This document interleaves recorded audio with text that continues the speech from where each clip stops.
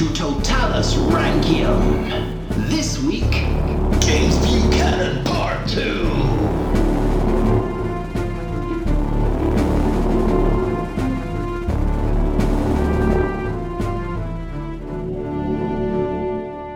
Hello and welcome to American Presidents Totalis Rankium. I am Jamie. And I'm up ranking all of the presidents from Washington to Trump. And this is 15.2. James Buchanan. Oh, yeah. Or James Buchanan. What? Probably not. Probably not how they said his name. Probably James Buchanan. Butch Hannon. Yeah. We just had a very brief conversation before air because we were sampling some whiskey. And you said you grew to like him less and less last time. I think I did, yeah. Yeah, that's a shame, isn't it? Do you think things are going to pick up a bit in this episode for him? I'll be honest. Yeah? My feeling is no. Let's start, shall we? Oh, wonderful. Here we go. Bring on the hate. Start with a Christmas tree. Yeah. Had they reached America by this time? I knew you'd ask that, so I actually researched this.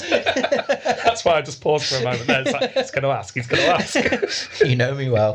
And yes, they had Franklin Pierce's time, apparently. Oh, really? Oh, wonderful. They first started to become popular in upper echelons of society. There was evidence of some, like, way back when the first immigrants went over. But yeah, there is speculation that Pierce had a Christmas tree. So I don't know how accurate this is, but didn't start off? It was a German tradition. Yeah. And the Hanover family made it very popular. Yes. Because Victoria used the first postcards, didn't she? Yes, exactly. And that became fashionable. And that famous picture of Queen Victoria was used in America. I think this is right.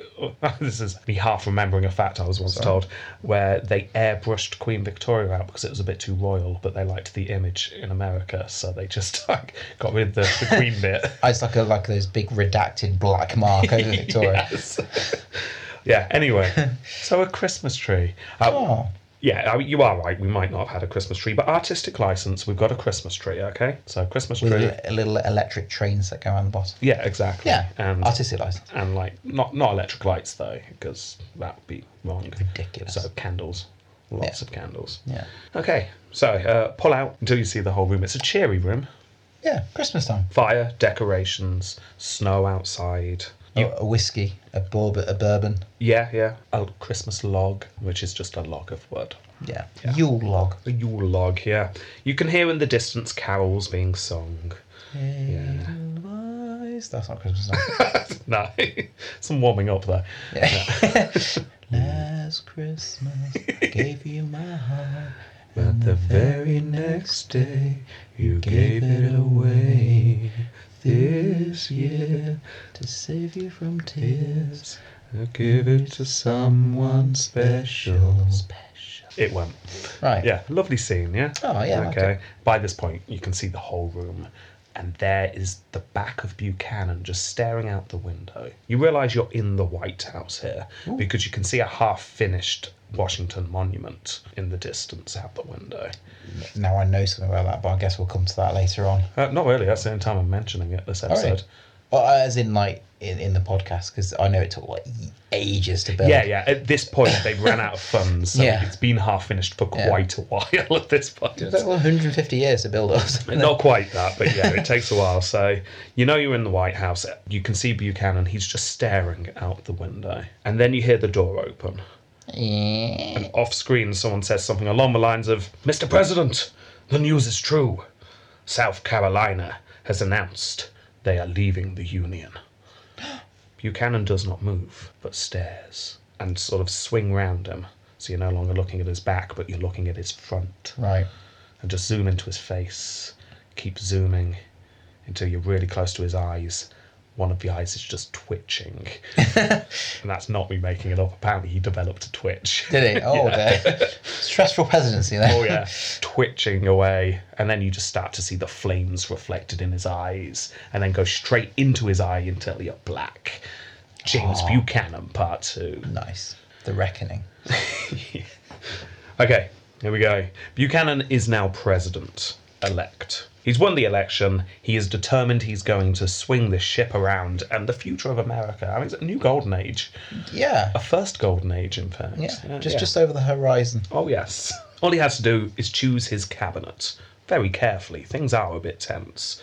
If you remember, Pierce didn't do such a great job at this, and he was hated throughout his whole presidency. Yeah. He was trying to bring people in from a white tent, and everyone just got fed up with him. Yeah. Yeah, and that kind of just ruined everything for him because no one would deal with him after that. Yeah. So perhaps due to this, Buchanan approached the cabinet in a different way to Pierce. He decided he was going to choose people he personally knew and liked. There were 4 Southerners and 3 Northerners. That's good balance. Good balance. In theory. In theory, because all of them were just as pro-South as Buchanan was. Wonderful. Obviously was a Northerner himself. Yes. Yeah. One concession to the party was the appointment of Lewis Cass as the Secretary of State. But James Buchanan was fully intending to be his own Secretary of State anyway, so this didn't really count. Okay. Yeah, so apart from that, it was very pro-Southern people.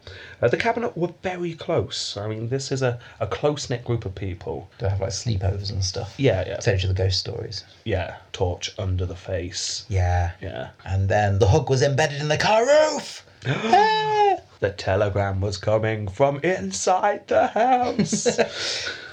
Yeah, things like that. Oh, wonderful. Yeah, apparently they'd meet daily, and they worked so close together that some people accused James Buchanan of being their puppet.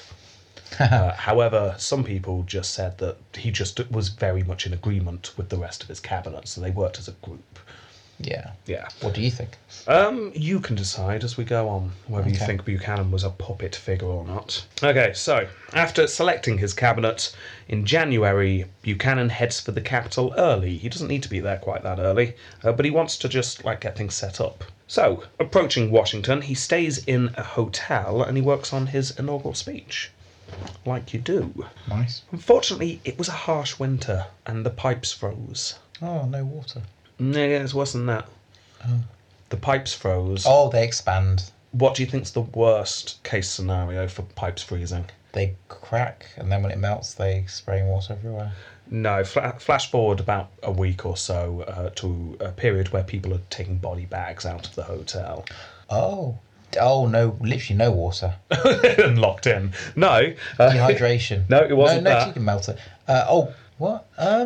Let's just say the plumbing wasn't great, and when the pipes froze, the way that it was set up led to waste pipes backing up and getting into the kitchen supply of water. Oh, wouldn't. So, yeah, unknowingly, everyone in that hotel was eating poo pie. Hello, monsieur. I have a new dish for you today. This is a poo soup. Is that a new French dish? No poo soup. It's nutty. Ew. Yeah, several guests died. I feel bad now. Yeah, died of dysentery, they did, including Harriet Lane's brother. Harriet Lane, remember, is Buchanan's favourite niece, who I mentioned at the end of the last episode. Yeah, so he died. Several people did, and Buchanan got very ill himself. So that would have been embarrassing if he died that way. But he pulls through. Yay. Yeah. What happened then? What would be I guess the runner-up for the election would be the next, or the have to do new elections. Oh, I don't know if a president-elect dies. I've never thought about it. Oh, I wonder what Would it be the vice president-elect? Would that make more sense? Or would they do... I don't know. It's a very good question. If you know, write in on a postcard. Wonderful. Anyway, getting over all this. Yes, Harriet, your brother's dead, but I've got a speech to do. Inauguration day arrives and Buchanan gives his speech. Time to unite the Union. He stated he would only serve one term. That's becoming a bit of a tradition recently. Yeah. Magnanimous. Only serve one term, less likely there be infighting in your own party because everyone's thinking ahead to the next election and trying to make themselves look good. Apart from that, he talked about how divisions over slavery were awful and tearing the country apart. Time to do something about that. He's got a solution, you'll be happy to know. Oh dear. He agreed with those in the Democratic Party such as Jefferson Davis. Do you remember him? Mm-hmm. That, and I quote, "The sacred right of each individual must be preserved." By each individual, obviously, white male. Yeah. And that the federal government must safeguard the Southern rights to take their property into new territories. So straight off the bat, he's just saying, look, I'm with the South here. He stated also that the Supreme Court, the third branch of government, would be able to settle all of the problems about slavery that are going on. All the arguments. That is beautiful. Yeah. Not my problem anymore. Trust me, the Supreme Court, they've got something on the back burner right now. I know about it. It's going to come out soon. It's going to be brilliant. It's going to solve all the problems with slavery. All the arguments about who can take slaves where and whether they can appeal and whether they can be free or not, and the Compromise of 1850, the Fugitive Slave Act, all of that is just going to be settled. It's going to be sorted. Trust me. Oh dear. He was, in fact, alluding to a case that was indeed pending. He wasn't just making this up. He's got his eye on something. He also already knew which way this case was going to go, even though the ruling hadn't been done yet, because he very much had a hand in it. Justice. Yes. This is the infamous Dred Scott v. Stanford case. Oh, yes, of course. Which sounds a bit like a superhero film. If you're not from America. If you're from America, I'm guessing you know this because this is one of those big moments in American history. I'll admit, in this country, I vaguely recognise the name. I know nothing. Yeah. I've heard the name Scott. I've heard Stanford. It's a place in Connecticut. Yeah, okay. You're not going to forget it easily. Trust me. Oh. Yeah. Dred Scott was a man who had been enslaved in a slave-owning Missouri. Right. He was at one point taken by his enslavers into the Missouri Territory, which at that point was labelled free. Right. Yeah. So they go into the free territory With their slave. with their slave. Then they return to the state of Missouri.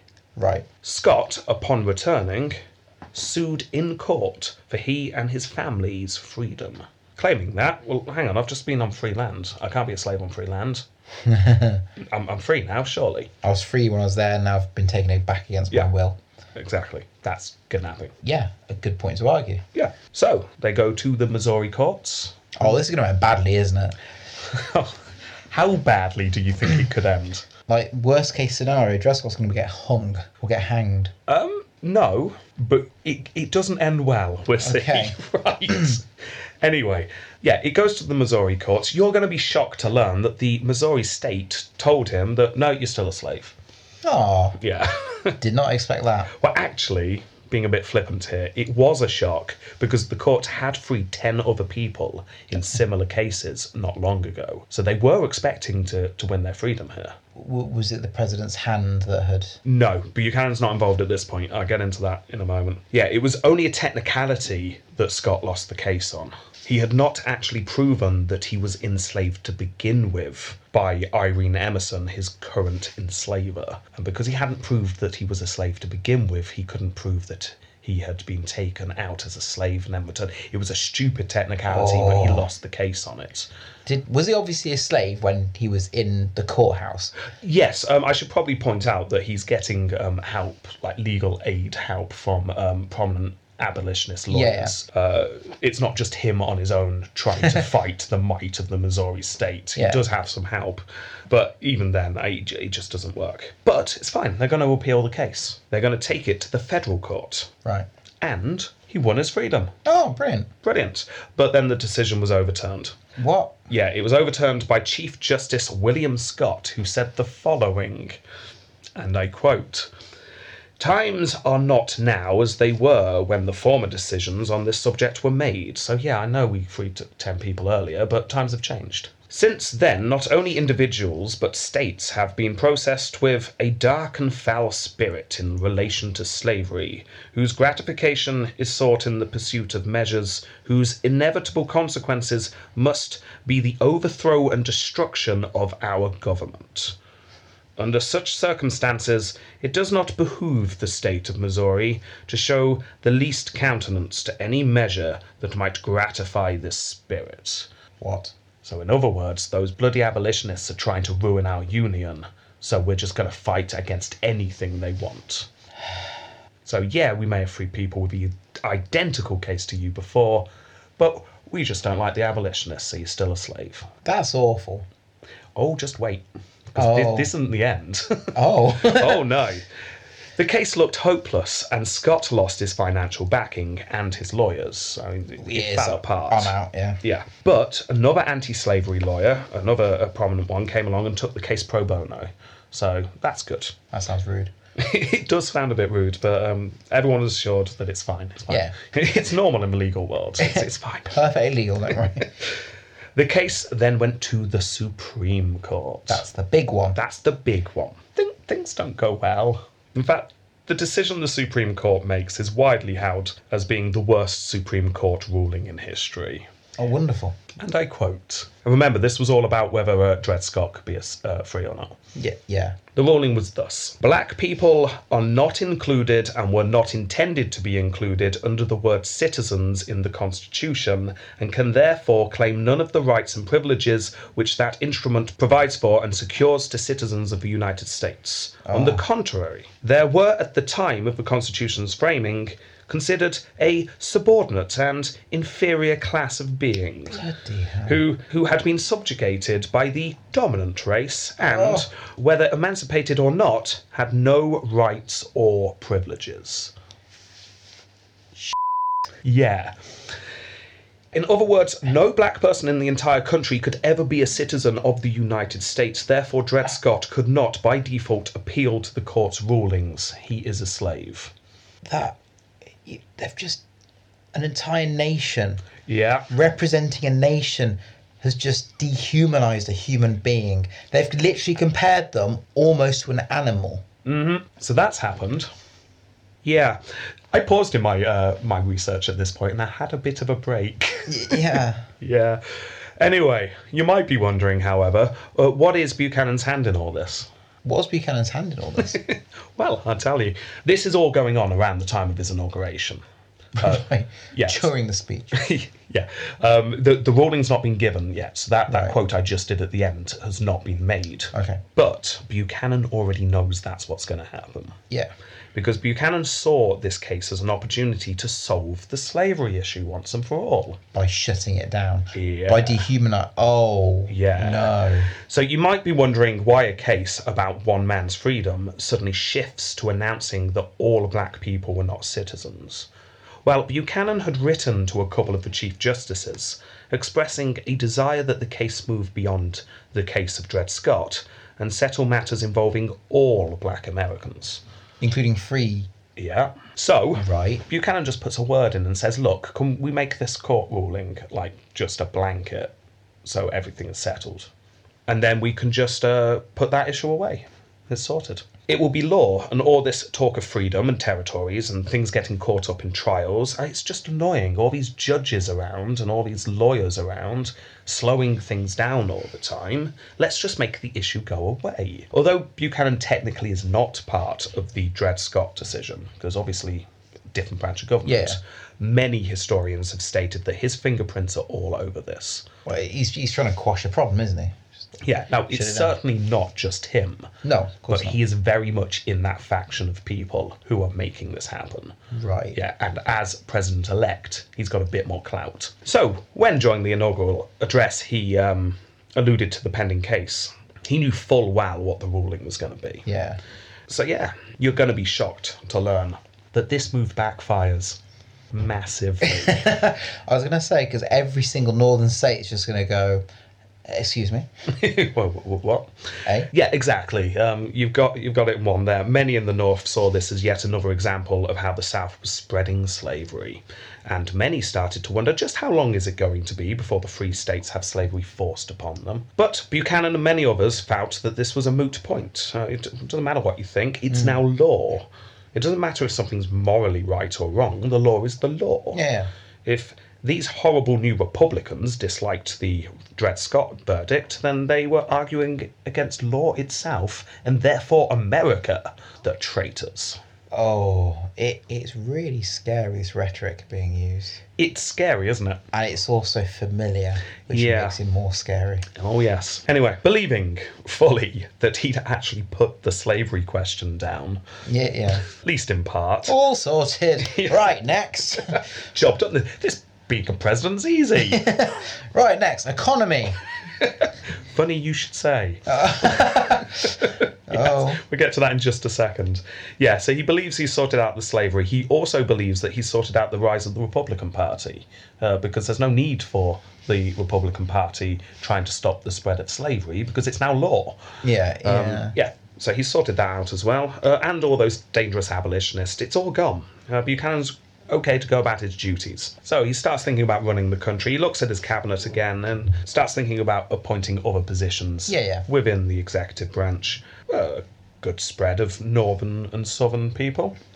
Yeah. Makes sense. A big tent, everyone's involved, very much so.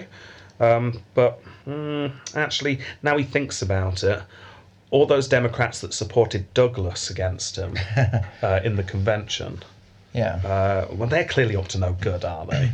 Yeah. Can't trust them. You can't. So maybe don't give those jobs. And in fact, generally, if they're from the north, I mean, it's a bit anti-slavery up there. Liberal hippies is what they are. That's what they are. So maybe not give those jobs. So in the end, pretty much, you only got a job if you were pro-slavery Southerner. Wonderful. Yeah. So anyway, that's sorted. The White House itself needed to be looked at, of course, though, because the Pierces were not the most lively of couples, were they? They weren't the happiest. I mean, they had their reasons. Yes. But Yes, they did. Apparently the White House was a bit sombre, a bit gloomy. You just walked down corridors and people were weeping in the corners, that kind of thing. Yeah. Walls were now painted black. Yeah. There's lots of twiglets sellotaped to the ceiling. It was depressing. Yeah, so Buchanan decides he's going to cheer the place up a bit. He's not got a first lady, though, and usually it's kind of their job to do the hosting and the cheering the place up a bit. Did his wife die or something? No, he's never had a wife. Oh! If you remember the story of Ann Coulter, his fiancée, who killed herself. Yes, that's what I mean. And then, obviously, his good friend King, who probably most likely was his partner. Yeah, he spent most of his time with. Of course. So without a first lady, he turns to his favourite niece, Harriet. So she can take on those roles and responsibilities. The wine cellar was once more well stocked, and Buchanan declared that the small bottles of champagne that the White House was getting in were no good at all. This was awful. I'll quote here: "Pints are all very inconvenient in this house, as this article is not used to drinking in such small quantities." No. So he needed much bigger than a pint of champagne. Wow. Yeah. He was also known to go and pick up 10-gallon casks of whiskey personally to take back to the White House. Right, 10 points there for statesmanship. Yeah, I mean, that's brilliant. There you go, that's your light-hearted story for the week. Yeah, because then things get a bit tricky. If he hoped he'd able to simply righten this sinking ship of a country simply by being president, he was mistaken. 3 major issues blew up at roughly the same time. Number 1, the one you predicted earlier, the economy fell apart. Yay. The Panic of '57. Number 2, the Mormons in Utah have revolted. Sort of. We'll go into more details in a moment. And 3, the Kansas problem was not going away. Yeah. Yeah, despite the Kansas-Nebraska Act, well, in fact, more to point because of it, there was a huge problem in that region.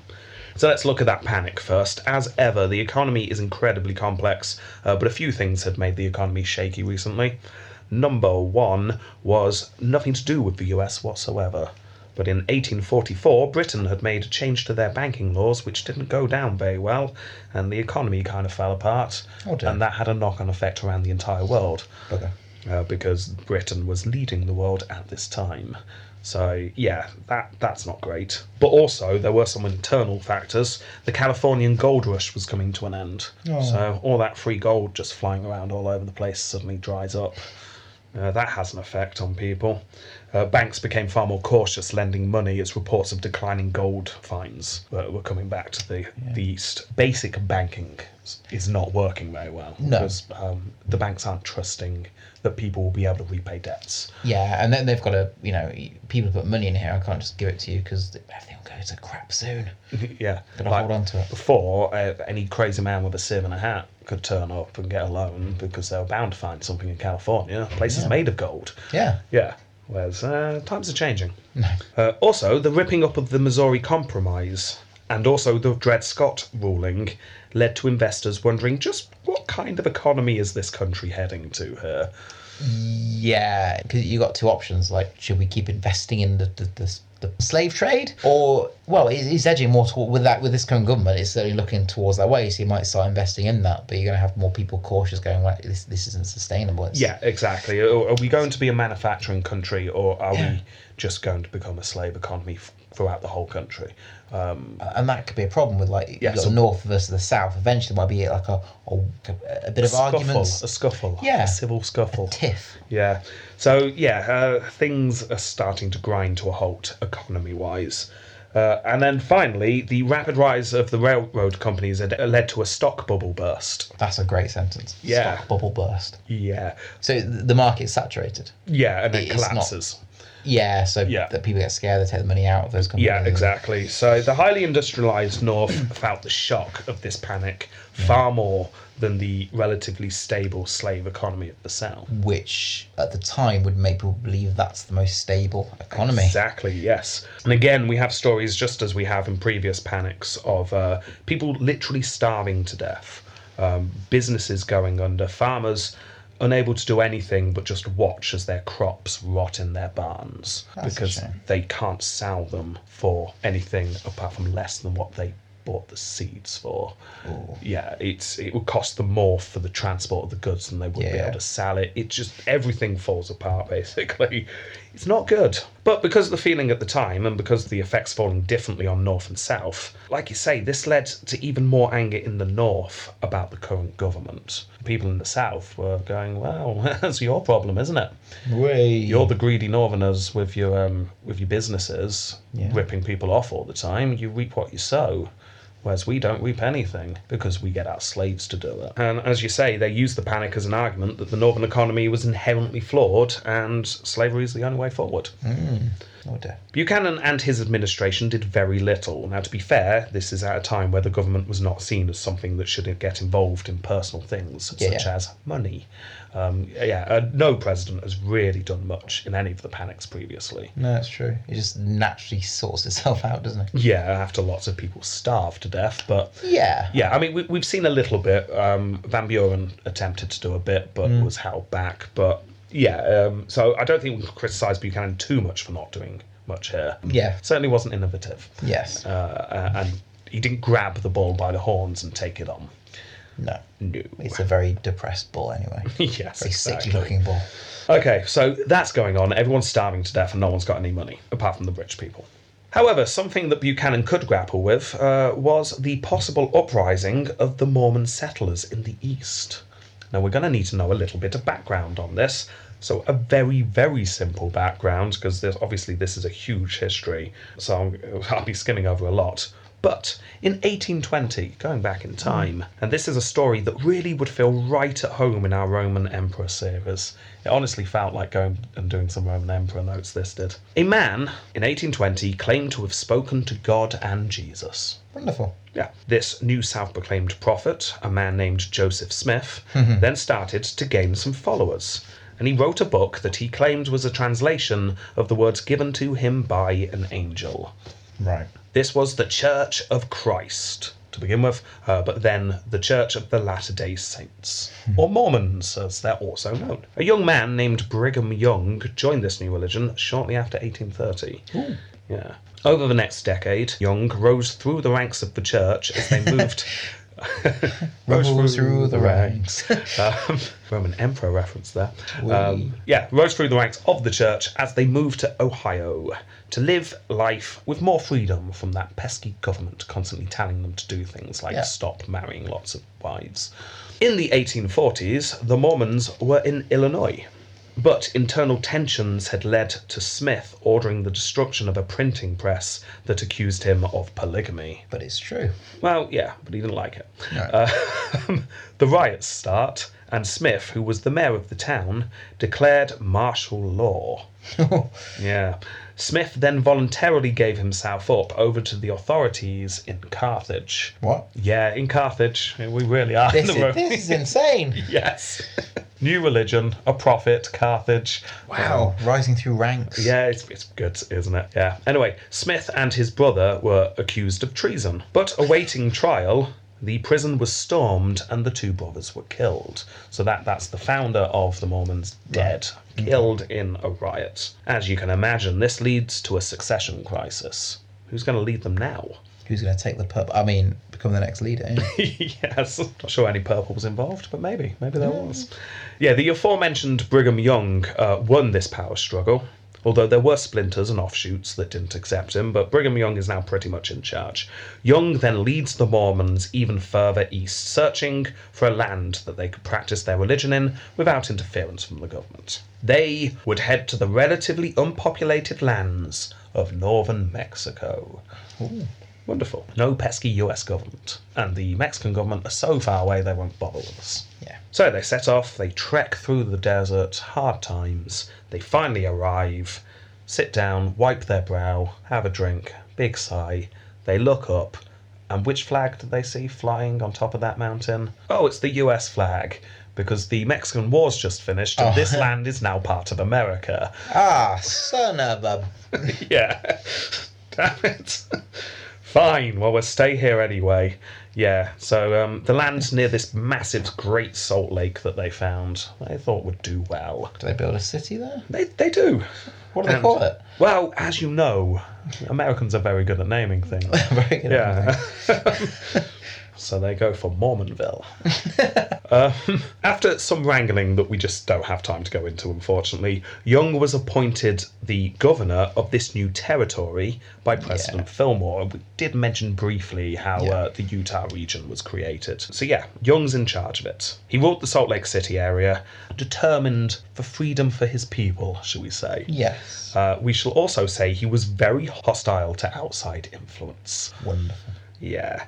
There were roughly 40,000 followers of the religion by this point. It had grown rapidly, and Young did not want to lose control over his new land. Now, federal politicians were sent there, obviously. It's US territory, but they soon left, unable to talk to the local government. Things were fractured, tense. They're a bit unwilling to listen. Yeah. They threw things at us. Yeah.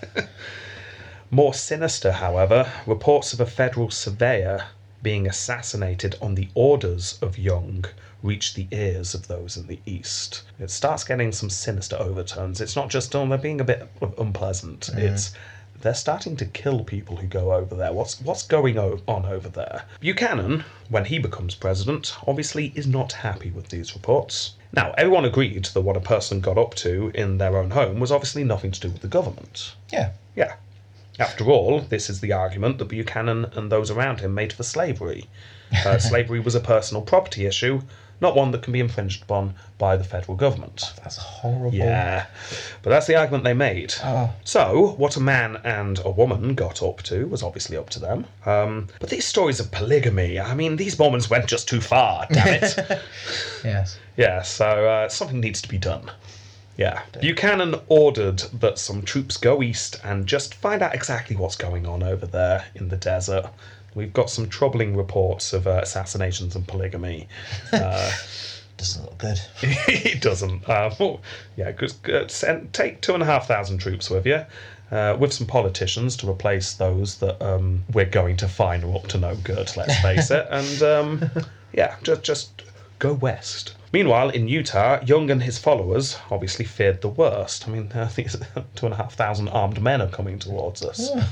We did all we could to get away from the US government, and now here they are trying to dominate us again. So they assumed they were all about to be attacked, and the anti-outsider rhetoric heightened. Reports soon came through of 125 travellers heading to the East Coast, heading to California to make their fortune, being massacred by the Mormon militia. The Mormon leadership attempted to blame it on the local American Indian tribes. They'd even dressed up as the local American Indian tribes, but it just didn't work. There were too many witnesses. It's like, you're clearly a white man just dressed up. So? So what? You're fooling no one. Yeah, the US troops arrived, but it was close to winter, and the mountain passes were being held by the Mormon militia. So the troops decide to set up a fort, wait till spring, and then who knows? Maybe we'll be able to peacefully go into the city and it will be fine. Yeah. Maybe we might need to bash some heads together. We'll find out then. We will find out in the spring. Merry Christmas, guys. Yeah, there were a few victims over winter, usually innocent travellers accused of being spies from either side. Yeah. Yeah. However, Buchanan then sent a man called Thomas Paine to negotiate with Young. Paine was sympathetic with the Mormons, So the talks were actually quite productive. Paine said to Young, "If you step down as governor and allow some of our secular politicians in, we'll say no more on the matter. Bygones be bygones." Until we change all your laws and... Yeah. The situation was, from the US point of view, successfully dealt with. And there you go. So this almost war, almost uprising, just kind of filters away. They managed to talk... Fizzles out. Yeah, fizzles out. Those in the East happy. The residents of Salt Lake City grumbling a bit, but there's not much they can do. So there you go. That's that crisis dealt with. So far, Buchanan has dealt with slavery. He has dealt with the Republicans rising. Yeah. He's dealt with the abolitionist movement. Yeah. He has dealt with the Panic of '57, because that's nothing to do with him really, so he doesn't need to do that. But cross it off the list anyway, it looks good. Economy. And now he's dealt with Utah revolting. He's a very successful president so far. Successful. But let's face it, these are all a sideshow to the big problem. The country's split in two. Well, yes, and where is this most highlighted at this time? It is Kansas. What is fast becoming known as Bleeding Kansas. That's not a good name. It's not great, is it? Right, quick recap on this issue then. The Kansas-Nebraska Act in 1854 had created the Kansas and Nebraska territories. Yes. But more importantly, opened the possibility for new states in these regions to become slave states. Yeah. Now, they're above the Missouri Compromise line. They should never be slave states according to the Compromise. Yeah. But that's just kind of been pushed to one side. Yeah. Yeah. It's only law.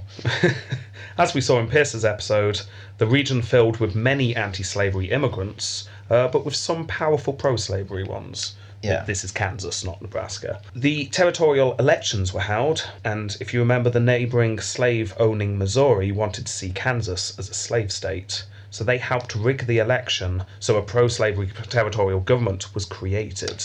Yes. Yeah, those that lived there were outraged, or at least a good roughly 75% of the population, we think, were outraged, and a second anti-slavery government was illegally created.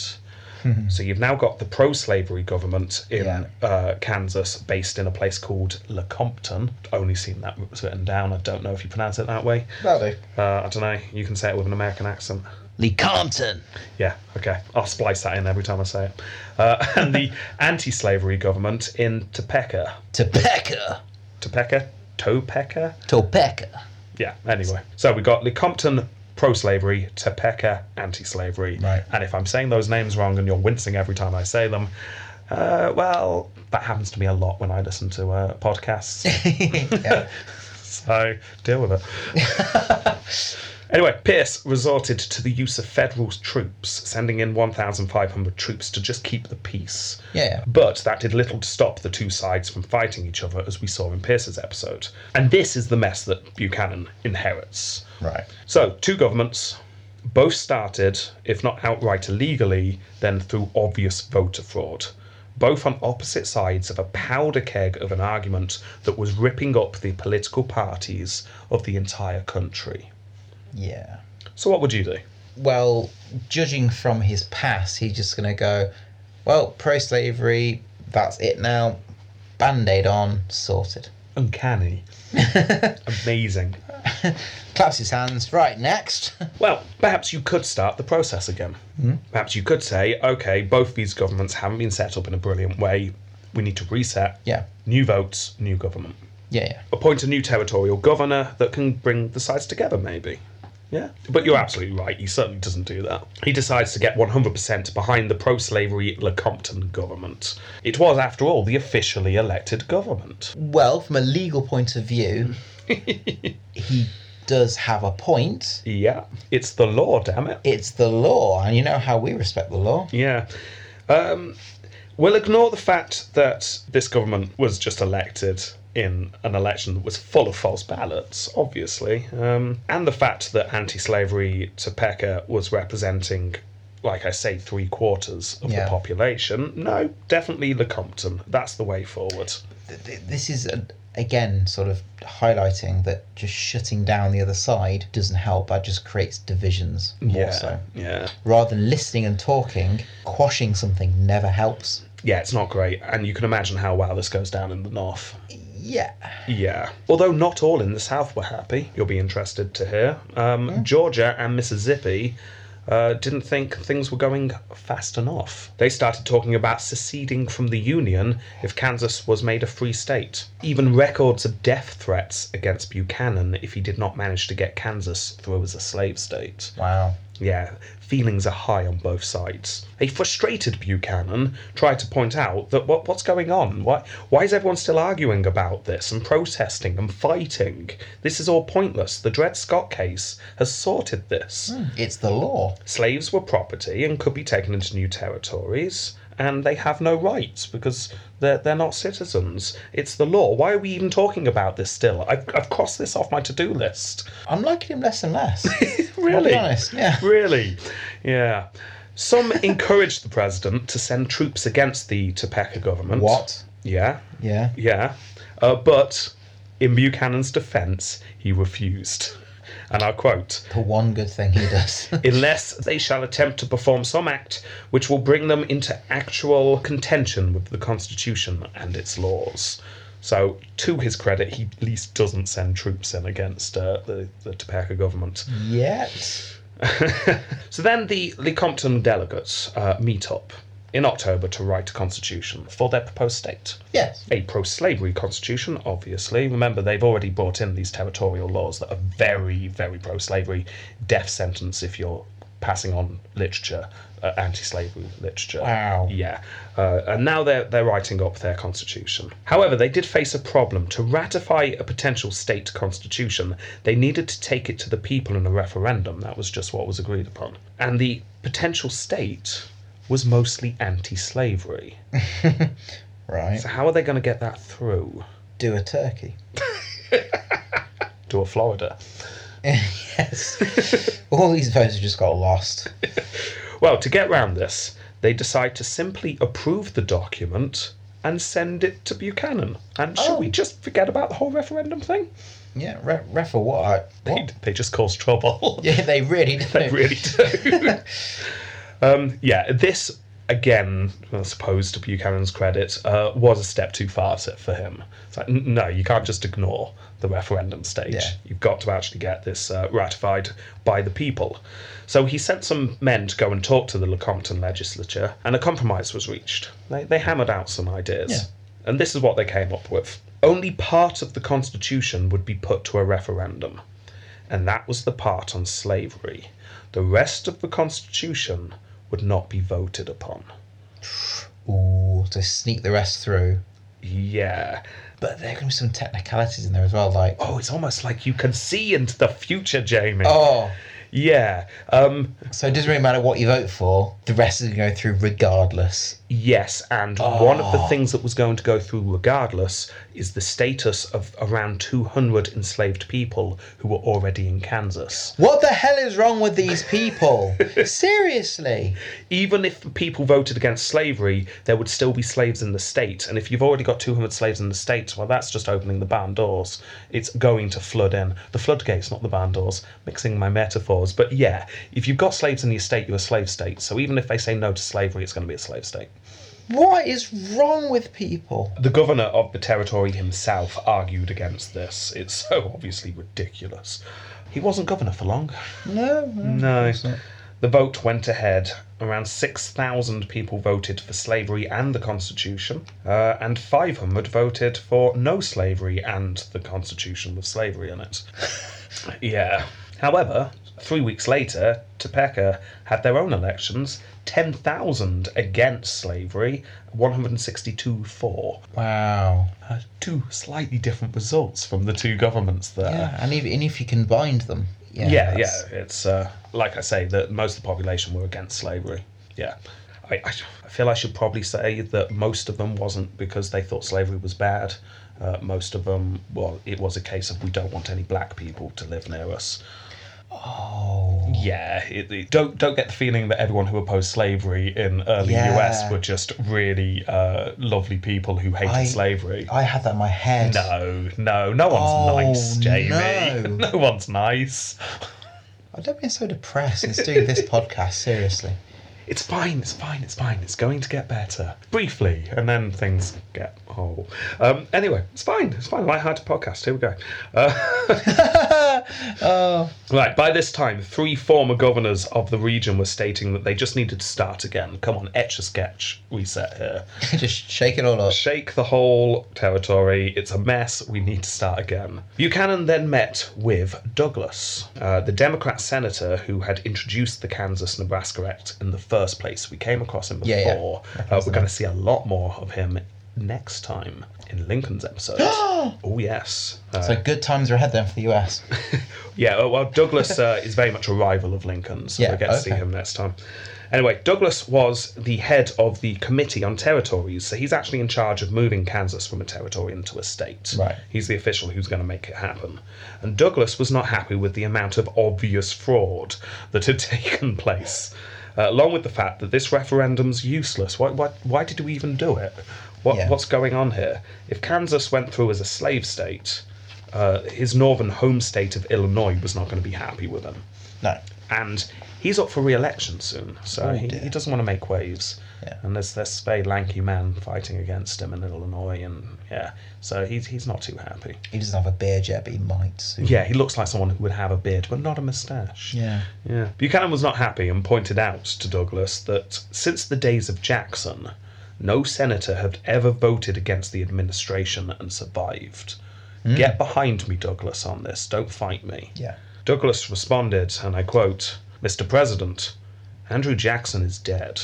Oh, Which nice. is brilliant. That's awesome. Yeah. That is awesome. There's not many quotes from Douglas where you go, "Oh, well done, Douglas." Yeah. But that's one of them. Nice. Okay. Yeah. Anyway, Buchanan pushed ahead anyway. He doesn't care. He is supporting Lecompton, saying that if Kansas changed their minds about slavery, they could always change their minds after the Constitution's been put into effect. Right. After all, we can't let dangerous abolitionist free soilers destroy our union. Kansas needs to become a slave state and become a slave state now. They can change their mind later. That was a lie. They couldn't. I mean, they'd set up to make sure it couldn't change anytime soon. Yeah. But why let the truth get in the way of political rhetoric? Yeah, why not? Yeah. In fact, more and more often, Buchanan was starting to employ lies, shall we say, in his rhetoric. So just saying things that were absolutely demonstrably not true that could be easily proven to be false. Yeah, these things were obvious lies. He would talk about how half the people in the Union would be disadvantaged if the abolitionists got their way. He'd talk about the South as if it was half the Union, always. But the white population of the South is actually only 1/5 of the population of the US. Oh, really? Yeah. Wow. This is not Didn't a know half that. and half split. No. This is a 20% of people in the South. But even that rhetoric, though, that's splitting the country in half. That's Yeah. divisive rhetoric. Yeah, it certainly is. Also, obviously, only a tiny fraction of this 1/5 of the population were actually the ones benefiting from slavery. It was the rich plantation owners. Yeah, so anyway, in the end, the Senate, currently 2/3 of which were slaveholding Democrats, passed the Lecompton Constitution. Wow. The House, however, was a different story. The Democrats were the most popular with 128 members, but only 75 were Southern slave owners. The Republicans and the Know-Nothings made up 106. Right. So things were a bit tougher in the House. And the House needed to pass this as well for Kansas to become a state. Yeah. But, I mean, it's looking close. The Senate have passed it through. Kansas is about to be a slave state. So Buchanan's going to go on the offensive. He tries his very hardest to get the representatives in the House to his cause. He really tries. How do you convince people? Hold their family and beat them up. And say, I don't think he did that. that's what I would do. That's why I got into his podcast. That's a good point. No, he offered shipbuilding contracts, mail routes, course. promises of future jobs, rumours of even cash exchanging hands. Yeah. Anyone he think he could woo to his side, he basically bribed. The House committee that inevitably sprang up to investigate this blatant... Excuse me, few questions. You literally just tried to bribe me 5 minutes ago. There's a suitcase full of cash. Yeah, the rumours even suggested that prostitutes were being used as bribes. Yeah, this wasn't proven, this was just a rumour. But let's just say an investigation starts up. Right. And things aren't looking great, especially because all of this failed anyway. Douglas, outraged by everything that's going on, had led a splinter faction of Democrats and voted against the Constitution going through. Now, Douglas had swung his support behind Buchanan in the last National Convention, so in his mind, he had made Buchanan, and he now swore that he was going to unmake him. Oh. I should probably make clear Douglas is a Northern Democrat. Yeah. Yeah, so we're really starting to see the Proper Democrats Northerner. really splitting here. Yeah. Faced with this defeat, Buchanan, through a man named William English, went to Congress. Tally ho. Yes, he would speak like that, William English. Gosh. Oh gosh, golly. But then in our podcast, everyone sounds like that. So Well, 'tis true, Rob. yes. Anyway, he goes to Congress and he offered the following. Kansas are going to have another stab at this whole Constitution thing, this time a fair one, don't worry. But if they support it, we, the federal government, will give them the usual land grant of 4 million acres, and therefore they'll be able to become a state immediately. Right. Yeah. If they don't go for the Constitution, Yes. we won't give them their land, and they will be forced to wait until their population reached 93,000 to become a state, and who knows when that will happen. Oh, bribery. Yeah, I mean, this is an obvious bribe again, but it was subtle enough for Congress to allow this one to pass. So off to Kansas this goes. A referendum on the Constitution. And it's going to be a fair one this time. Vote on the Constitution or don't. None of this, like, half in, half out. Just don't go on Facebook or Twitter because Yes. that's a paid Russian.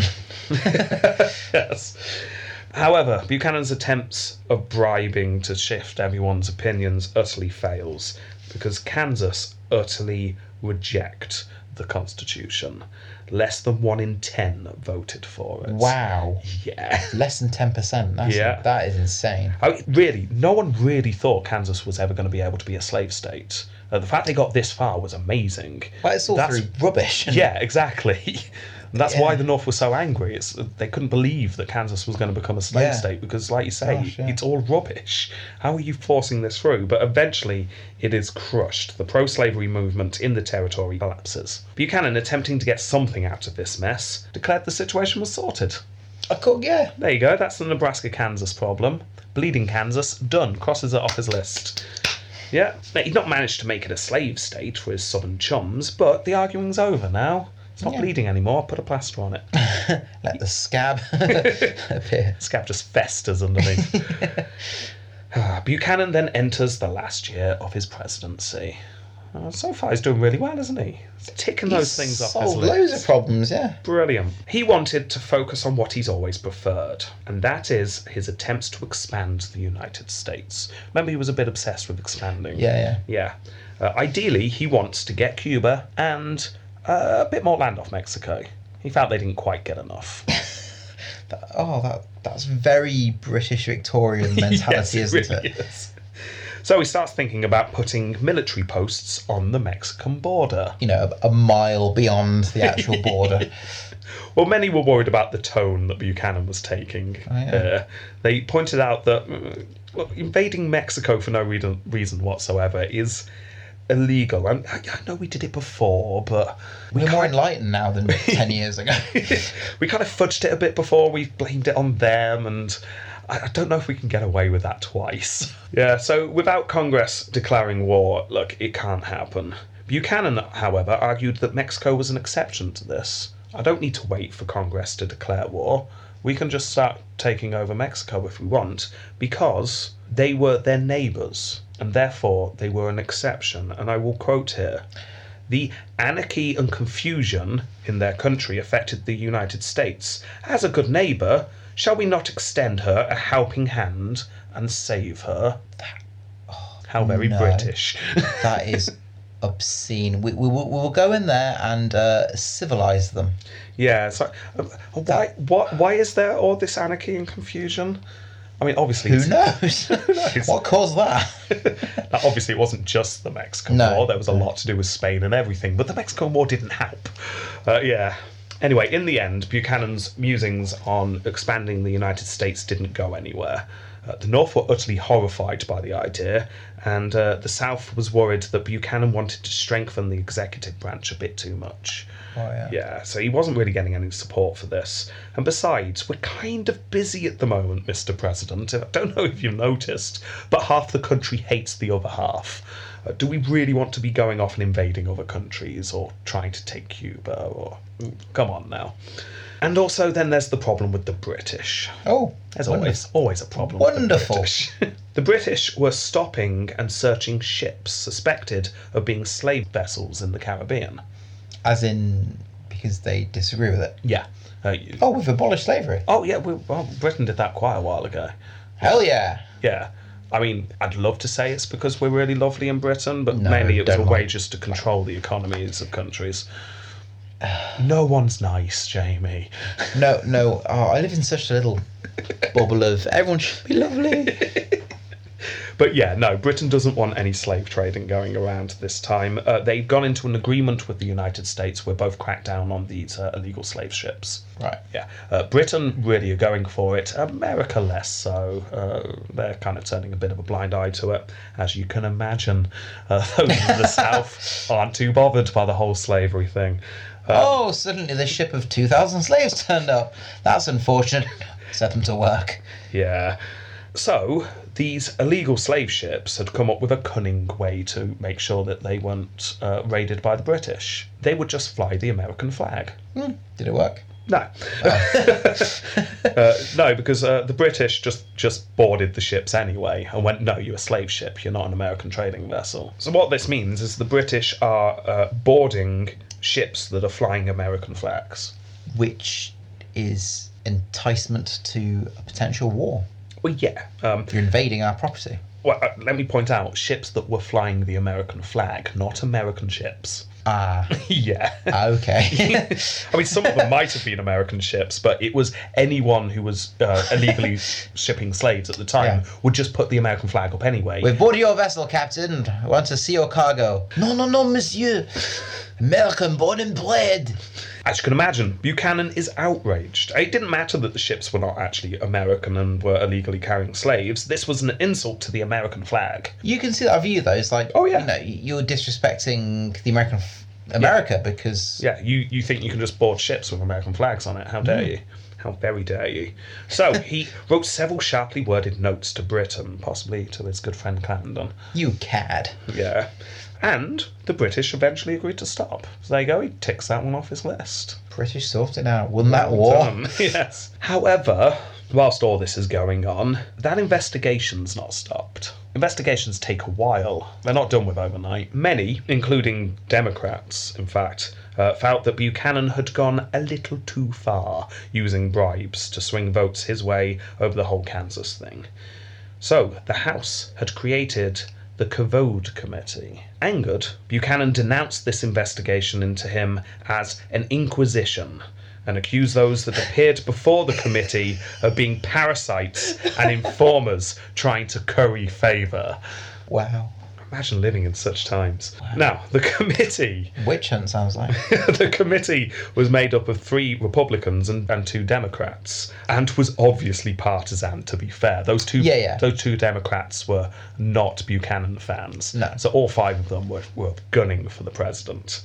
But even so, when Buchanan's allies and friends could not actually defend the president, it didn't look good. No. The committee may have been partisan, but the bribes were happening, and the committee were finding them.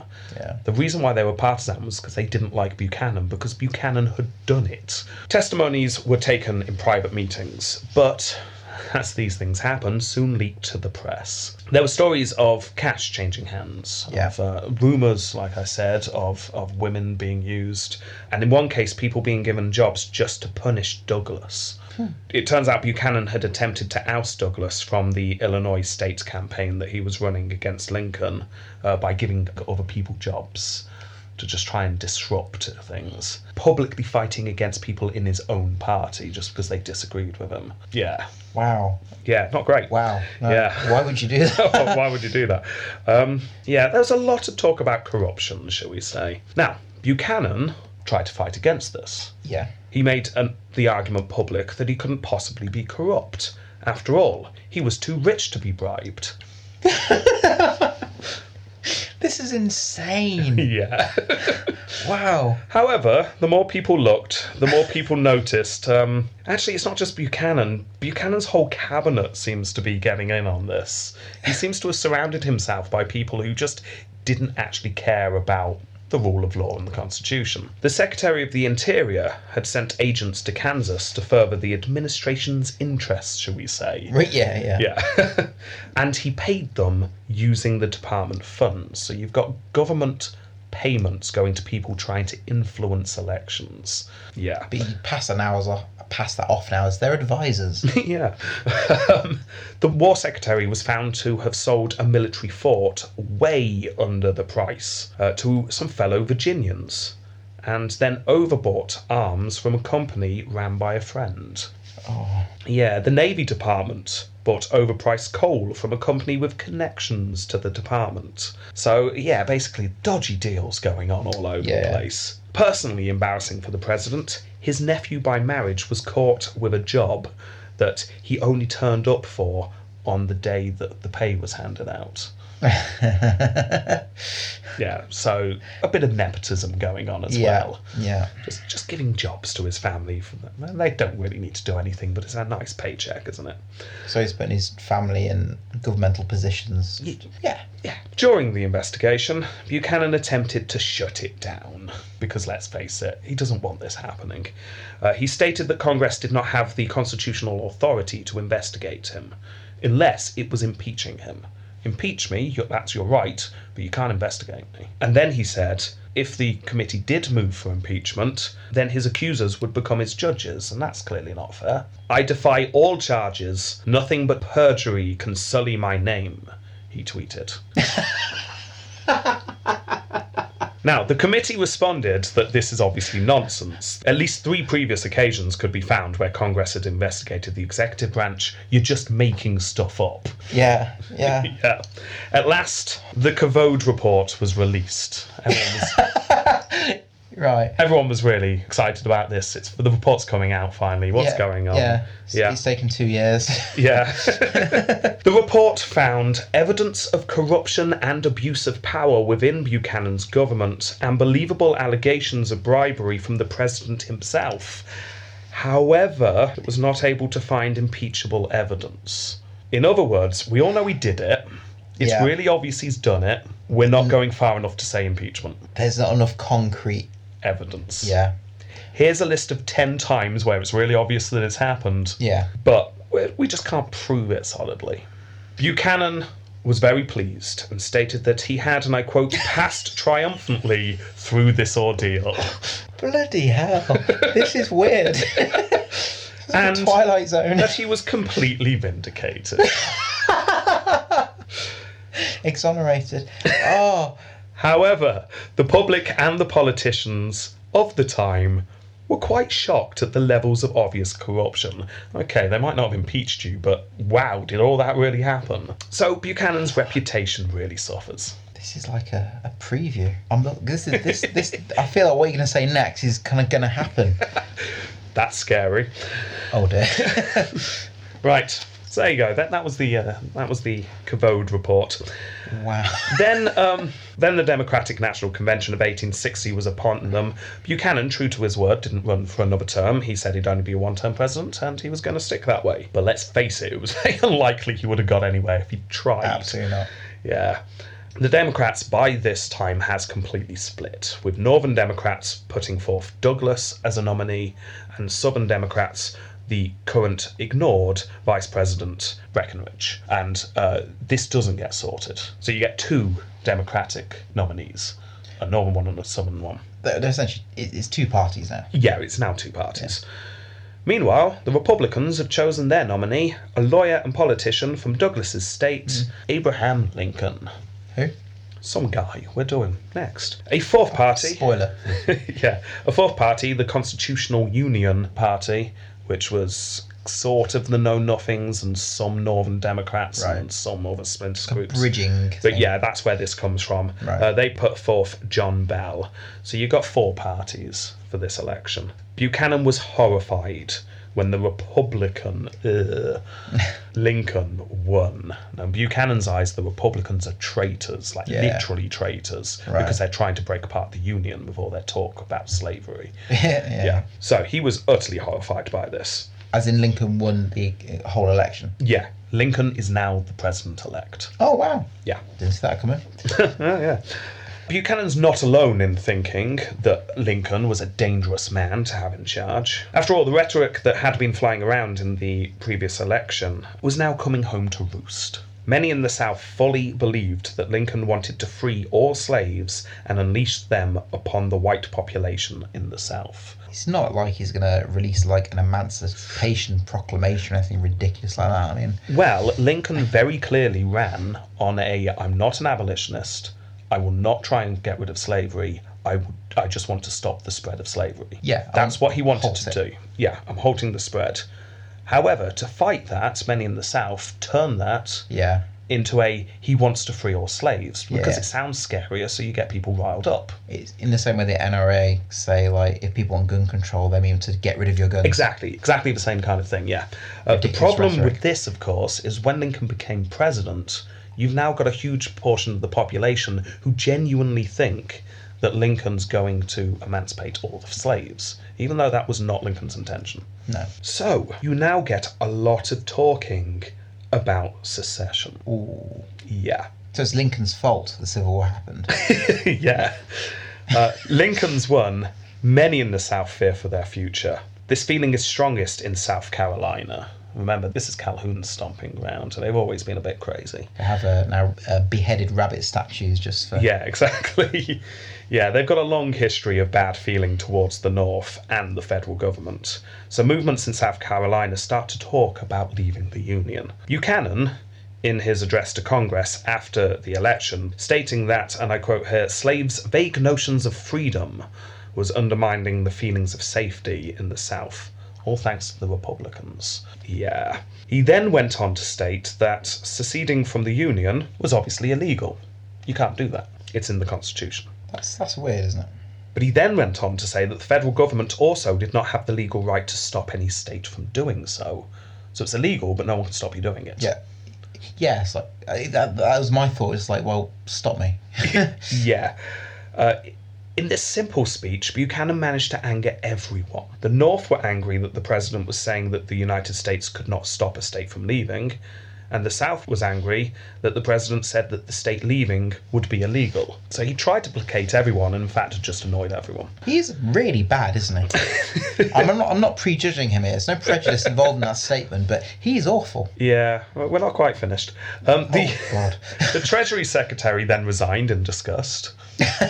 Screw you. Buchanan was then advised shortly afterwards by the General-in-Chief, General Scott. Yeah, he's still hanging around. Yeah. It's a bit old now, but he's still going.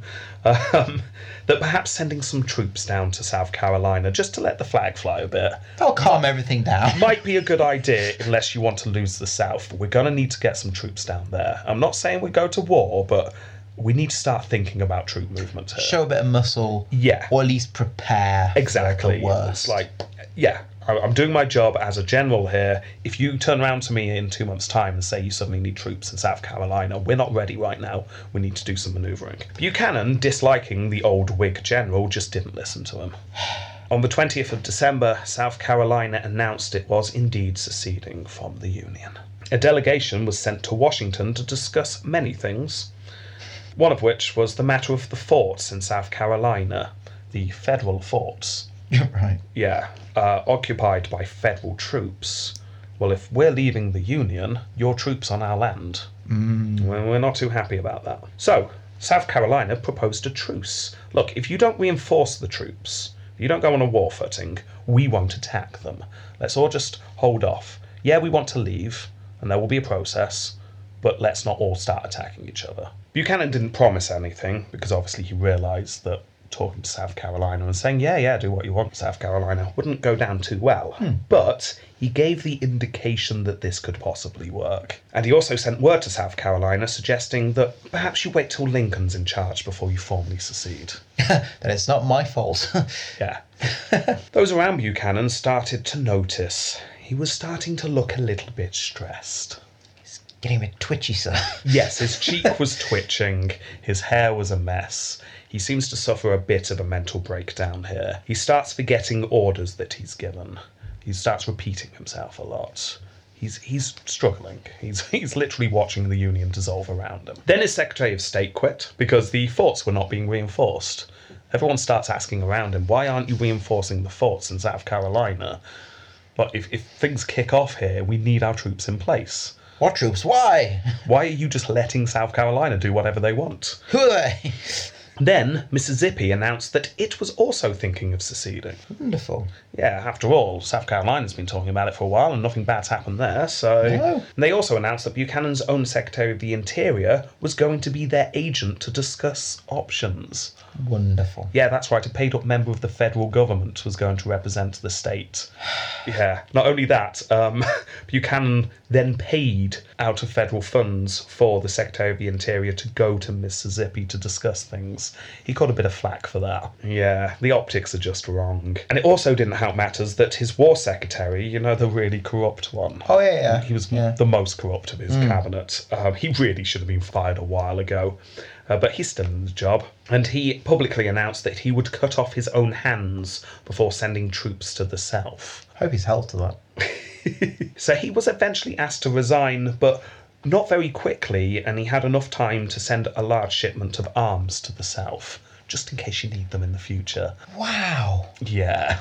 They're enabling this. They're actively enabling division. Well, Buchanan's found himself in a very strange position. He's the president of a United States, but he's always sided with the side who are now leaving. But it's all the people around him. Yeah. He is the puppet. Is he a puppet, Partial. though? Because he agrees with everything that's going on. But it's like he's almost like, no, say this, it'll be fine. Then behind his back, he maybe unwittingly unaware of what's going on. He has his own view and stuff, but he's also actively, Yeah. he's slowing things down. He's allowing South Carolina more time to sort themselves out. I'd say he's not being controlled by his cabinet. He's acting in unison with his cabinet. oh, that's even worse. Yeah. Oh, wow. Yeah. I respect Beltris even more. Yeah. I personally think calling him a puppet is too kind. He's just an idiot. Yeah.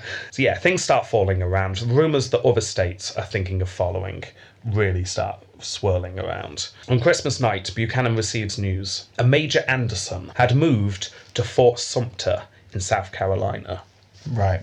from a nearby weak, indefensible fort.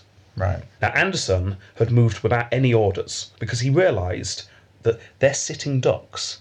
If anything does kick off here, we're in an indefensible fort. We're in a really bad position, and there's a fort just over there that's brilliant.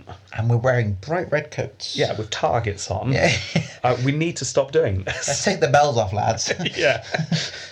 So, yeah, Major Anderson decides, right, let's move to the defensible fort, just in case. Yeah. An Anderson shelter, if you will. Yes.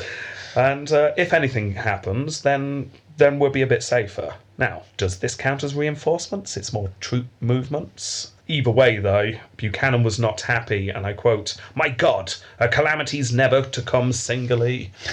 Buchanan was worried that this was going to ruin part of his latest plan, which was a truce with South Carolina, keep things ticking along there, until a national convention could take place, almost like the start. Right at the start of of the Union, where a big national convention took place to rewrite the government and create the Constitution. What they need is the whole nation get together, big convention, and sort slavery out once and for all. Yeah. Yeah. Whitewash. You can imagine what sorting slavery out once and for all meant to Buchanan and those Yeah, that of agreed course. with this Yeah. idea. That's what they've already been doing. Anyway, the delegates from South Carolina were angry at Anderson's move on Fort Sumter. So, Buchanan, after talking to them, ordered Anderson back to his original indefensible position and suggested that the previous truce just continue. Many around the president start getting cold feet around this point. It's like, what are we doing here? You have essentially ordered a death sentence to Anderson and the federal troops with him. Because if any fighting starts and they're in that position, they will be killed because it's indefensible. Yeah. You have troops in a defensible position, you're ordering them to an indefensible one. Do you think this is retaliation? What, for Anderson's original move? Yeah. But I think it was more Buchanan trying to hit the reset button. Let's pretend that didn't happen. Okay. Yeah. Yeah. So those around the president point out that this order is practically treason. You're ordering the death of US troops, or at least potentially. Many in his cabinet said that needless death. It's like... Yeah. Like, you can send people to war and you can expect people to die, but this is a... There's got to be a reason, and there's no reason for this move. Yeah. Yeah. Many in his cabinet say, we're going to resign if you give that order. Buchanan, therefore, was forced to say to South Carolina that Anderson would stay in Fort Sumter. So he's acquiesced to that sort of thing, yeah. South Carolina then accused Buchanan of breaking their pledge and demanded that the US troops get out of their fort. And this is a step too far for Buchanan. Finally, it's almost like Buchanan wakes up and goes, oh... 3 a.m. Oh my God! We're on the eve of civil war! Yeah. He sent them away. His hand was forced. Buchanan starts listening to General Scott. And finally... Imagine that conversation. Yes. Hey, Scott! Yeah, finally he orders reinforcements to Fort Sumter to hold it from the rebels. Right. A ship of men and supplies was sent on the 5th of January, the same day that Anderson wrote to the capital saying he didn't need any supplies. Just one of those unfortunate coincidences. Yeah, but that letter was sent too late to be of any use. So as the supply ship headed into the channel towards the fort, South Carolinian batteries opened fire upon it. Wow. Yeah. That's literally the first shot. We're getting actual fire. Now, the ship, seeing that Fort Sumter itself was not doing anything to aid, was forced to retreat. The reason why Fort Sumter wasn't doing anything to aid is because Buchanan had not sent word to the fort about the ship. And Anderson was under strict orders not to start a war. So he was forced to just not join in. And to just watch as people opened fire on his own supply ship. Stop? Yeah. Then word reached Washington. Mississippi had announced that it was also leaving the Union on the 9th of January. And that opens the floodgates. Florida left the next day on the 10th. Wow. Alabama the day after that. Wow. A week later, Georgia. Another week after, Louisiana, gone. Texas on the 1st of February. Like dominoes, southern states just start leaving the Union. Wow. It's so fast as well. That's in... They were all watching, day by day. waiting, what's going to happen here. It is the excuse. It's And the catalyst. actually, I think we can do this. I think we can leave. There doesn't seem to be that much of a pushback. We'll form our own nation, our own confederacy. Yeah. Yeah. Buchanan then received word from Anderson. They were in urgent need of supplies now. He didn't need them to begin with, but now he does. And South Carolina has heavily defended the area. It would now take a major assault to keep the fort. Things are looking bad. And the next day, his presidency was up. Time to go home. Well, job well done. That's me done. Lincoln was sworn in, with General Scott and the army nearby just in case. Buchanan said to the Republican, "If you're as happy in entering the White House as I am in returning to Wheatfield, you are a happy man." Lincoln probably just looked around. It's like, you complete and utter. Buchanan then spent his retirement attempting to defend his performance as president. He regularly received death threats in the mail. Newspapers attacked him, and even his own cabinet, who were so close and friendly to begin with, mostly refused to defend his actions as president. 8 years later, he caught a cold. He did not get better, and he died at the age of 77 in his home. That's a shame. I'm surprised no legal action was taken. I guess they were busy, to be fair. So, That's Buchanan. wow. Yeah. Literally, wow. He's Yeah. up there with the worst emperors. Oh yeah, he's just bad. Let's rate this mother. Statesmanship. Okay, just when I'm like staring that direction, I can't generally read words, and I can't read the words on there. It's No. too small, too far away. But I can see a good section and a bad section. Yeah. They're disproportionate. Go on, tell me the good. The good. He did a lot. He was in the House, in the Senate. He was Secretary of State under Polk. He was the ambassador to Russia and to Britain, and then he was the president. He is one of the most experienced presidents to date in terms of being in politics and having different roles. That does prove something, though. Experiences mean everything. Yeah. there you go, that's good. His good amounts to he should have known better. Yes! That's fantastic. Right. Bad. He was awful. Like, really, really awful. Now, if we're being generous, we could say he wasn't strong enough to stand up to the South. But as we already started discussing earlier, is this true? Many historians have taken this view. He was a weak president who couldn't stand up to the South, and they led him. And he didn't really do anything to fight back. But he defended that. He actively pursued that, though. He built the South up to be that way. He dilly-dallied, that's what he did, Yeah. with South Carolina, giving South Carolina more time to organise and showing the South that they could just leave the Union. But it's like building a patio. Like, if you dilly-dally with a patio, you don't even get started with it. He laid the foundation for that patio, which was the South Rising. Not He just sprinkled the him. sand. No, it wasn't just him, I get that, but But he was the site supervisor. Yeah, exactly. He was saying, yeah, put that foundation down, Yeah, that's fine. put Yeah. the sand down, stamp it down. So if we're being generous, we're saying that he is a weak-minded puppet of a president. That's generous. And that's the generous. Yeah. Okay, so there's that. Let's face it, he wanted the South to win over the North. Yeah. He wanted slavery to spread, Yep. and he was prepared to break the law to do it. We can't blame the Civil War on him solely, obviously, but he is a personification of the problem. Yes. He Yes. is a rich partisan politician who thought that the opposition were traitors, and therefore, it doesn't matter what you do to stop them, Yeah, you're always going to be right. absolutely. Yeah. I mean, I don't want to sound rude, but he's a massive exacerbator. Yes, he is. Yeah.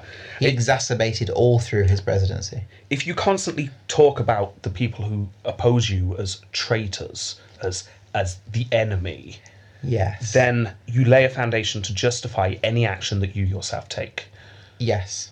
because you can't do wrong. Exactly. And that is what Buchanan did, and therefore he was fine that his cabinet were completely corrupt.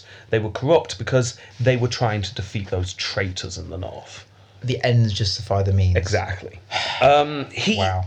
His obvious support of corruption in Kansas and then the corruption in his own administration is obviously terrible, and his attempts to practically give Fort Sumter to South Carolina is, as members of his own cabinet pointed out, practically treasonous. Yeah. He was essentially giving forts away Yeah. to what was past becoming an enemy in a war. Also, his war hawking was not good. No. But this doesn't really get much mention because it didn't really go anywhere because other things happened. But he was more than willing to go off and invade other countries for no reason whatsoever just because he wanted more land. He wanted to take Cuba off Spain with no justification, Yeah. and he wanted to go and invade Mexico again. Now, these didn't even get off the ground, but in an ideal world, that's what he would have spent his presidency doing. Yeah. So you can't even say unfortunate circumstances. He would have been good if all this terrible stuff wasn't happening. No, if he had an ideal presidency, he would have just been a horrible war hawk. Yeah. And last and not least at all, the Dred Scott ruling. Oh, lovely. Oh, yes. Not him personally, but strongly suspected he has a large hand in it. He has just stripped citizenship off all black people in the country and said that they have no legal recourse whatsoever. The only defence you could give to him would be he didn't directly make the decision. No, it's a separate branch of government. It wasn't him, but some backroom chats were had. Yeah. Yeah. And that makes it almost even worse because he knows, like, if you have to do it that way, you know it's not a good thing to do. Yeah. Like, you know it's divisive. You know, Yeah. probably morally he doesn't care.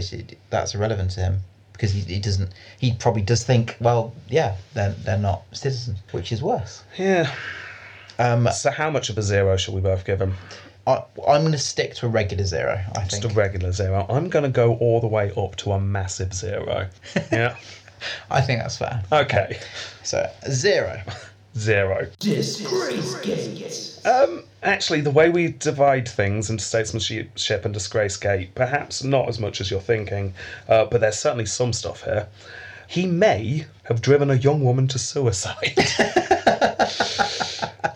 Yeah, now the Anne Coleman affair, we don't really know the details, so is it fair that we're judging on this because maybe it was something completely different? But let's face it, he didn't come out well in that story, did he? Okay, to tell us ranking style, we go with the most interesting because that's that's the philosophy of our podcast. That is true, yeah. So he absolutely drove a person to suicide. Yeah, it wasn't good.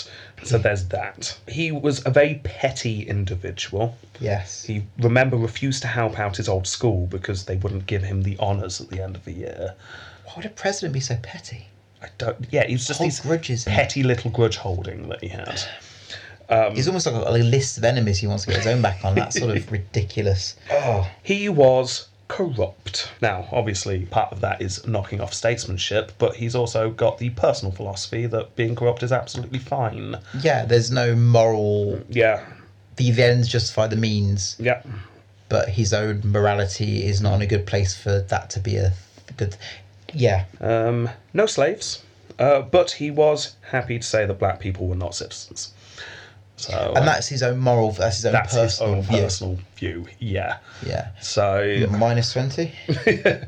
It's not great. I'm gonna go. Let's break this down a bit. We're gonna give a couple of points to the suicide story because it's debatable. Mm-hmm. If that was certain, I think I would have gone up to a 4 or 5 for that. Just being petty individual, I give another point. The corruption.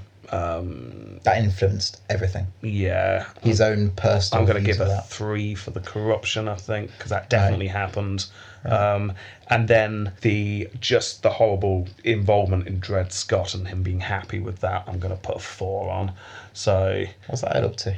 4, 5, 6, 7, 8, 9. Oh no! See, I think that's too much. I can't go for a full 10. Yes, but you broke it down. Broke it down.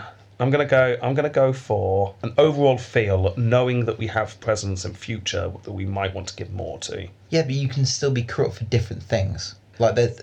I would say he is very similar to Jefferson, but with an added level of corruption. Right. Jefferson was horribly racist. Jefferson wasn't very nice to women. Jefferson, I don't know, was he petty? I can't remember offhand him being petty. So, yeah, I'm going to go higher than Jefferson. You're going to higher than Jefferson? What do I give Jefferson? Minus 8. Minus 9 it is. Oh, no, we adjusted that. We thought that was too high. We took that down to a minus 7, if I remember correctly. So, yeah, I'm going to go for a minus 8. All right. I'm going to go for minus 9 because there may be someone that might be worse. And that's the only reason. So minus 17. Silver screen. Oh, see, he's going to pick up points here. This certainly is his round to score. Yes. Yeah. Okay.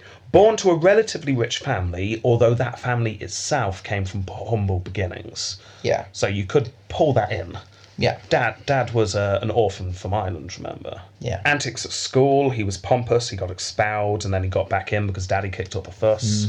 You could do a bit of that. The whole arguing about the honours at the end of graduation. Yeah. Then you've got a whole Anne Coleman arc with her committing suicide at the end.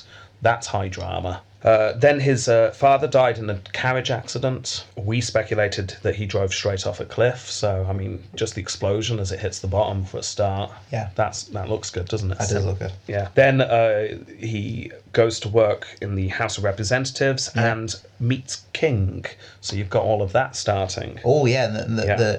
Because how would you play that? Would you go for full on, it's obviously a relationship, or would you be more suggestive with it? You could go either way, couldn't you? That's what I mean. What would you do? I personally think they were very much in a relationship, so I think I'd bring that out into the 4 and just have it build up slowly until eventually it becomes very obvious. With Buchanan struggling through the problems at the time, trying to hide it, people accusing him. You've just got high drama out of that. Yeah. I was thinking the same thing. Yeah.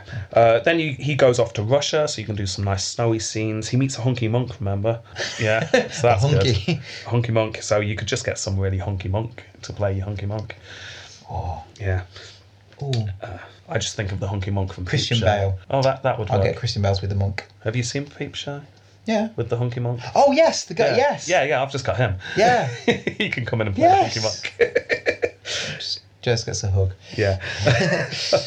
Then back to the US. He joins the Senate. This is where he lives with King for like over a decade. This is where he seems happy. They're going to parties. They're always seen together. So you can definitely get some good drama out of that. Again, with that level of slight dread, because obviously society wouldn't accept them. Then you got Polk's Mexican War. He's Secretary of State, so you can do some stuff about that. Nice trip to Britain. The fuss with Clarendon. Queen Vic. Meeting Queen Victoria. That's nice. Back to the US. Then the whole Dred Scott stuff happens. The Utah thing happens. The Kansas thing happens. Everything's falling apart, including his mental health. See, that's the thing though. Like at the beginning, you could make him look good.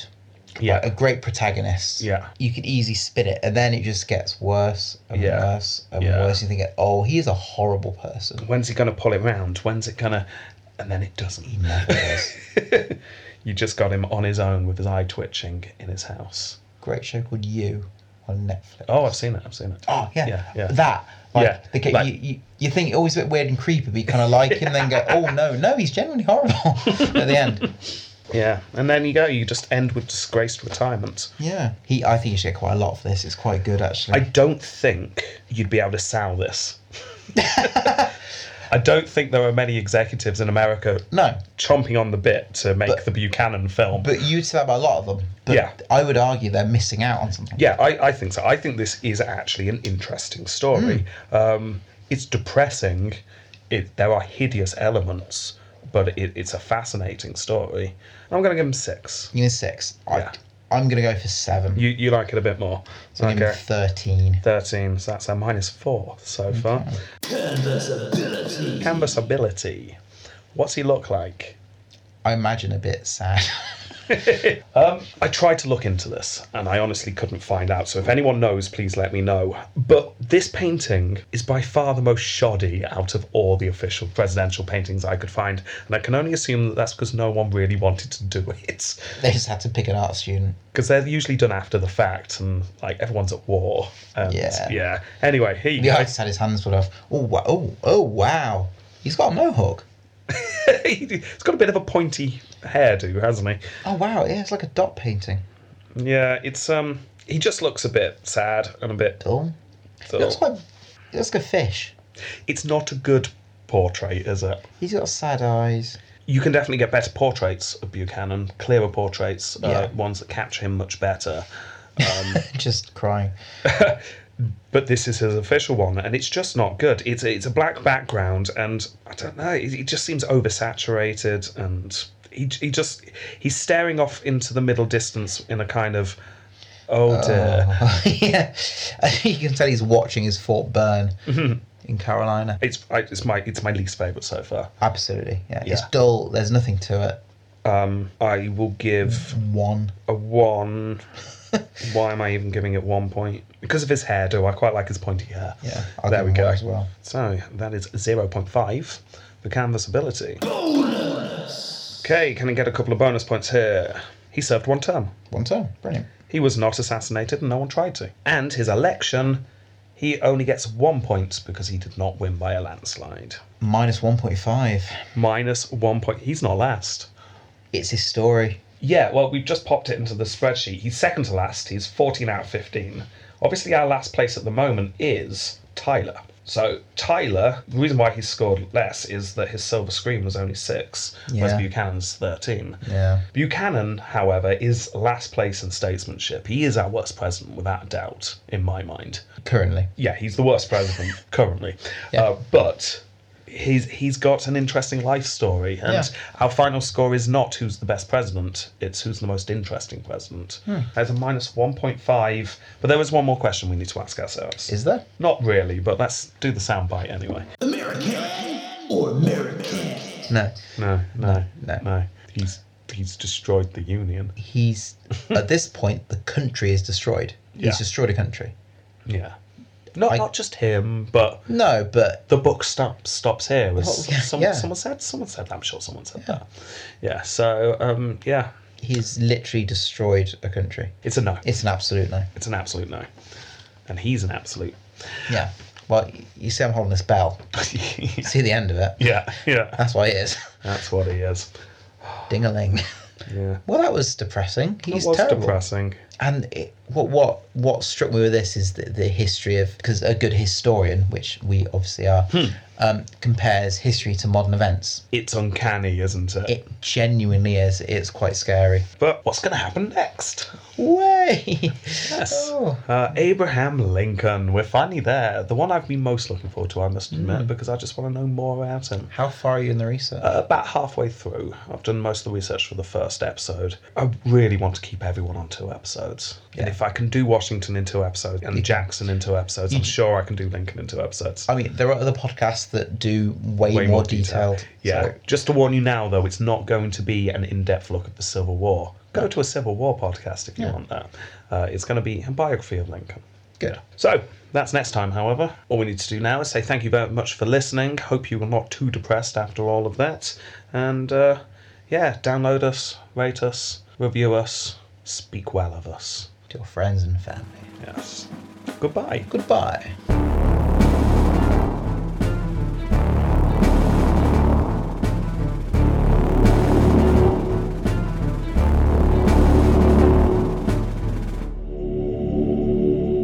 Mr. Buchanan, Mr. President, sir. Oh, do enjoy hearing that.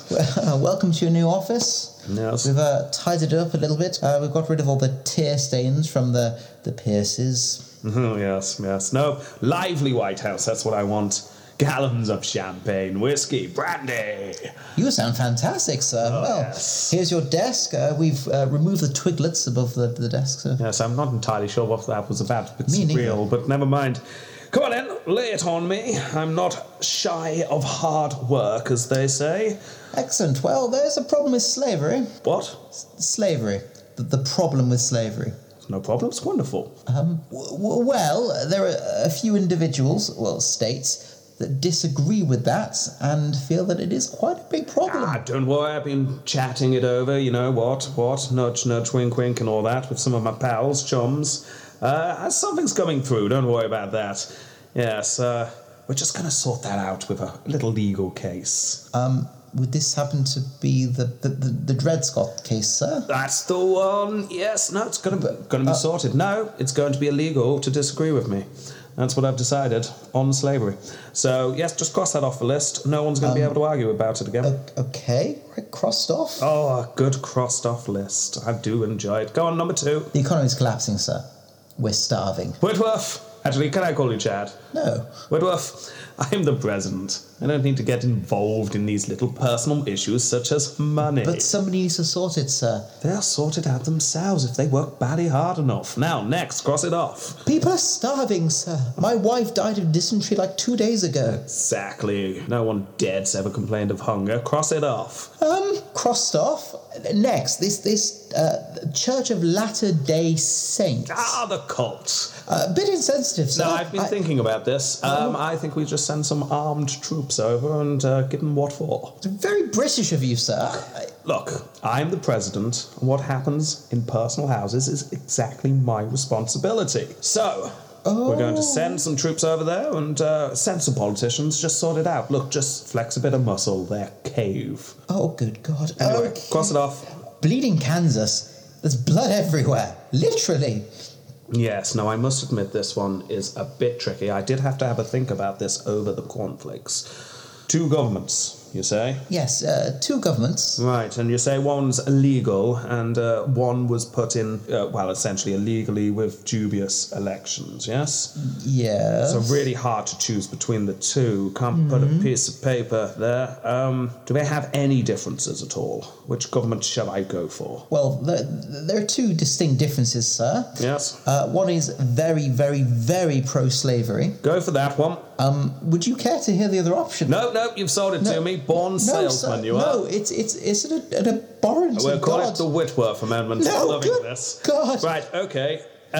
Yes, so that government's in charge now. We just need to pass the Constitution. Actually, people are going to object, aren't they? They may. Right, here you go. Have this wad of cash. Just, spread that around. This may be considered illegal, sir. Only by knaves and fools and Republicans. So, don't worry about that. No, that's fine. Just spread the love. We'll soon get that one through. Cross that off. Anything else? Yes, there's just one more one tiny issue that I feel needs your attention. Oh, yes. South Carolina, Mississippi, Florida, Alabama, Georgia, Louisiana, and Texas have all seceded from the Union. Well, that's my time done. Who's the next chap in? Do you not remember that advert? There's a Twiglet advert. No. There's lots of Twiglets just hanging from the ceiling and someone looking really scared. It's a very strange advert. Yeah, don't know why that popped into my head, but it did. Anyway.